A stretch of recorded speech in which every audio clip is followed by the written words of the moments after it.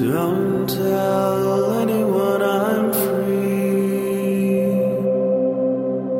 Don't tell anyone I'm free.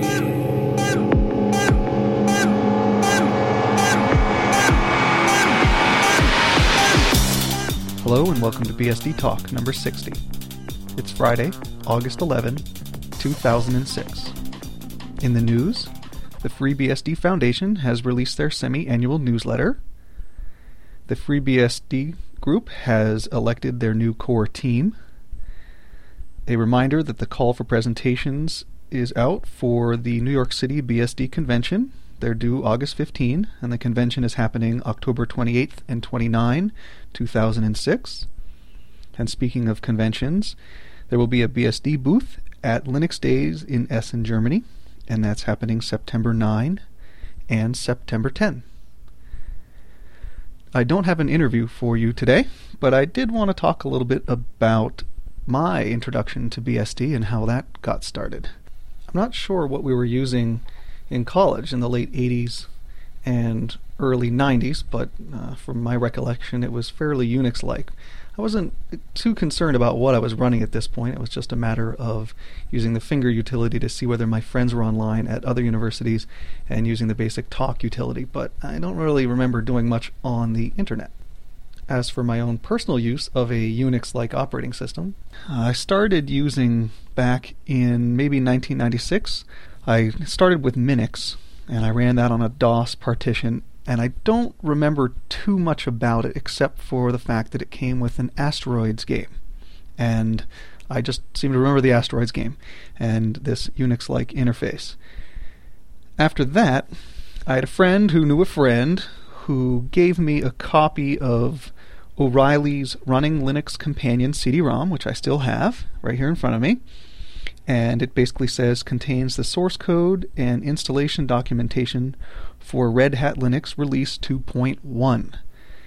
And needless to say, this was not a very fun version of Linux to run. It took a lot just to get it installed, and I do remember being extremely excited when I finally got X working and had a graphical environment, which took a lot of work. My first record that I can find of my interest in BSD is an email that I sent to FAQ at openbsd.org. And that set of questions was answered very nicely by Eric Jackson. And Eric Jackson was at monkey.org. So if you're out there, get in contact with me. I'd love to interview you. But Eric Jackson's clear and nice answers to my questions, I think, really encouraged me to continue pursuing BSD.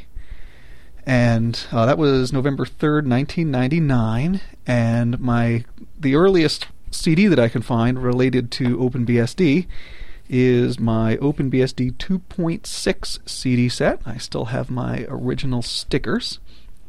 And this came out also in 1999. I think it was, December 1999, something like that. Yeah, December 1st, 1999. So that gives a rough sense of my first exposure to BSD.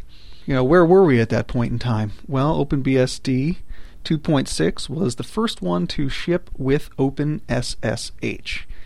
And it is kind of interesting where we were when it came to cryptography, looking at the CD insert here. When it talks about installing packages, there's something here that says some packages, SSH and PGP, for example, cannot be placed on the CD-ROM due to patents or other restrictions. They actually are on the CD-ROM, I think, because they moved to OpenSSH at this point. So that may be some leftover language, maybe not. I'm not exactly sure. And something else that I thought was interesting here, if I can hunt it down. Yes, here we go. Two OpenBSD libraries, libSSL and libcrypto, based on OpenSSL, implement many cryptographic functions which are used by OpenBSD, like SSH, HTTP, D, and ISAKMPD. Due to patent licensing restrictions, those libraries may not be included on the CD.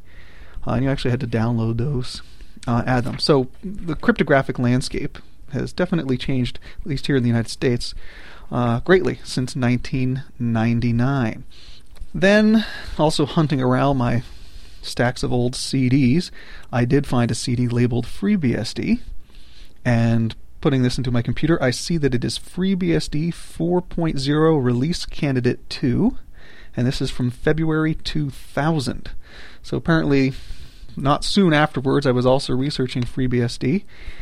I'm not quite sure why. I don't remember why I didn't continue using FreeBSD when I had a CD around that time. For some reason, OpenBSD just kind of stuck with me. So I also continued to use Linux. I also have 2 Silicon Graphics IRIX machines. I have an Amiga, believe it or not. I do remember installing OpenBSD on a SparkStation IPC. That was a cute little machine, little square box, really well engineered when you took it apart. It was nice, very compact. Perhaps of interest now is, how do I currently use BSD? In my case, I'm using OpenBSD for my company's web server, and that was because I wanted something that would host a very basic site. We do use a content management system, and I wanted it to be fairly secure, and I was always interested in the change root features that come with OpenBSD. So I like the fact that the Apache web server on OpenBSD was already set up in a change root jail, so there really wasn't a lot of work that I needed to do to get it running. The change root jail does create its own interesting set of issues when you encounter applications that don't like a change root jail and don't want to be modified easily. But all in all, it's been running great for me. Also, what I'm just recently using OpenBSD for is graylisting using SpamD, and I've been using that for a week, and wow, has that been amazing. We run an Exchange server where I work, and while Exchange Server does include some spam filtering within it, this is Exchange Server 2003, the spam filtering in Exchange Server wasn't necessarily doing a great job between that and Outlook. And there's just a huge burden on my bandwidth and processing power on the machine. So I looked at putting SpamD in front of it. I did it using a bridge, so I didn't have to modify really any of my settings. And have SpamD running graylisting, and it's done a phenomenal job this week. I really haven't encountered a lot of the problems that some people worry about with graylisting when it comes to mailing lists or pools of outgoing servers that might requeue from a different IP address. So I am trying to get someone on the show soon here for an interview regarding SpamD and other wonderful features of BSD. If I do have one other thing that I do want to bring up regarding the BSDs, and I don't quite know where I would fit this in, it's around accessibility and computing systems. And so I guess I want to put the word out there and ask whether there's anyone who is using BSD who has visual impairments or other kinds of impairments that makes using a computer difficult.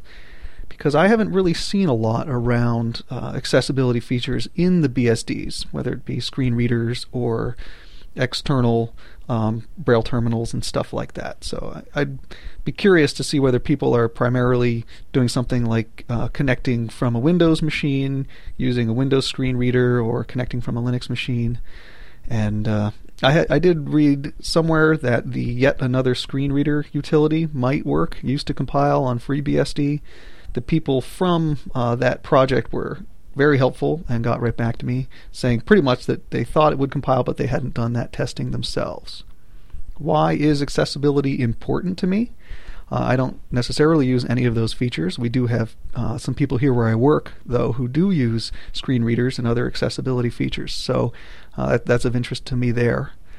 Also, at any point in time, any of us could end up needing those. Even if it's not permanently, it could be temporarily due to an accident or other misfortune. We could end up needing some of these additional features of the operating system. Getting government contracts quite often can require systems that have accessibility options. And quite often accessibility is about alternate forms of input and output besides just a keyboard and a screen.